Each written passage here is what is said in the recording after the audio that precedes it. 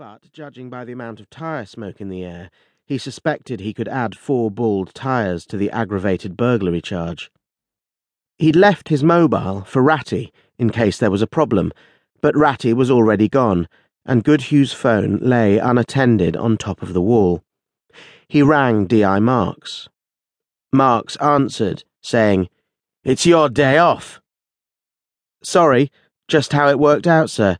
Didn't have time to call it in." Marks didn't acknowledge the excuse, and then, in the background, Goodhue could hear him speaking to Kincaid on the radio. Marks was instructing him to bring his team over to join Goodhue. Then Marks was back. "Kincaid's not happy, but I'm sure you'll have worked that out. Stay there till Kincaid relieves you, then go home, and report to me in the morning." On reflection, Marks didn't sound too happy either, but by morning, Goodhue suspected that his boss would be more pleased to have Roy Kelvin off the streets than displeased about having one extra officer turning up uninvited. Once relieved, Goodhue walked homewards, stopping at University Grocer's in Magdalen Street for a can of Coke and a copy of the Cambridge News. Roy Kelvin's arrest would provide tomorrow's headline, but for today, he was happy to just sit in the sun on Parker's Piece and catch up on any other local news. As Goodhue sat reading on Parker's Piece, the same hot sun was scorching the wide tarmac that ran along Carlton Way. Like much of Cambridge, the street was totally flat. Regularly spaced trees had been planted when the houses were built half a century ago, but they had still not grown sufficiently to provide any decent shade. True, there was shade in the bus stop, but its metal roof and frame caused the air to be intensely hot, and even the broken windows refused to let a draught through.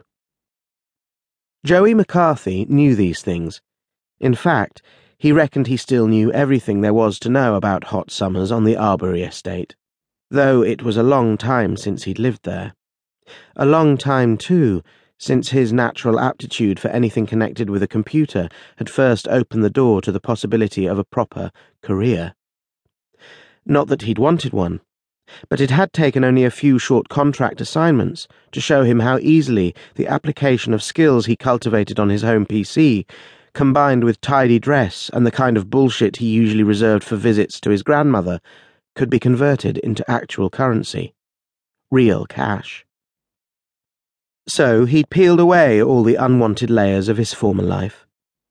He'd thrown away the idea that if you didn't want the cheap replica, you had to nick the real one, and if you couldn't nick it, you couldn't have it.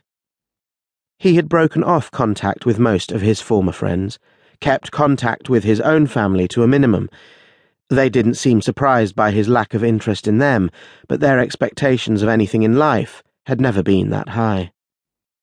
Joey had rented a large apartment, halfway between the Cineworld multiplex and the train station. It came with private parking, and shortly afterwards he had filled that space with a black Audi. It was 2 years old, but top of the range. Of all the layers he'd stripped away, one he had never quite managed to dispense with was Arbory itself, the Carlton Arms in particular. The best pint is always the one in your first local, or so the landlord said. But Joey knew, and admitted only to himself, that his real reason for going back there was to measure the ever-widening gulf between his success in life and the mediocre existence that he'd nearly been condemned to. He loved the way the regulars pretended not to notice his car as it swung into the car park. He accepted each nod of greeting as he strode into the bar, knowing that, behind their brief smiles, they felt the same sort of envy that he'd grown up feeling every day of his teenage years. He guessed that they looked at him with contempt. He knew exactly why, knew what it felt like to be on their side of the fence, and felt proud that he'd left them behind. Joey left 2 hours later, by which time the only remaining punters were male and too absorbed in some European football game to pay any attention to his leaving. "Cheers, mate," he threw over his shoulder in the direction of the landlord. If he got a reply, he didn't hear it. He'd parked halfway across the car park under the branches of a cherry tree, where he hoped the car would catch plenty.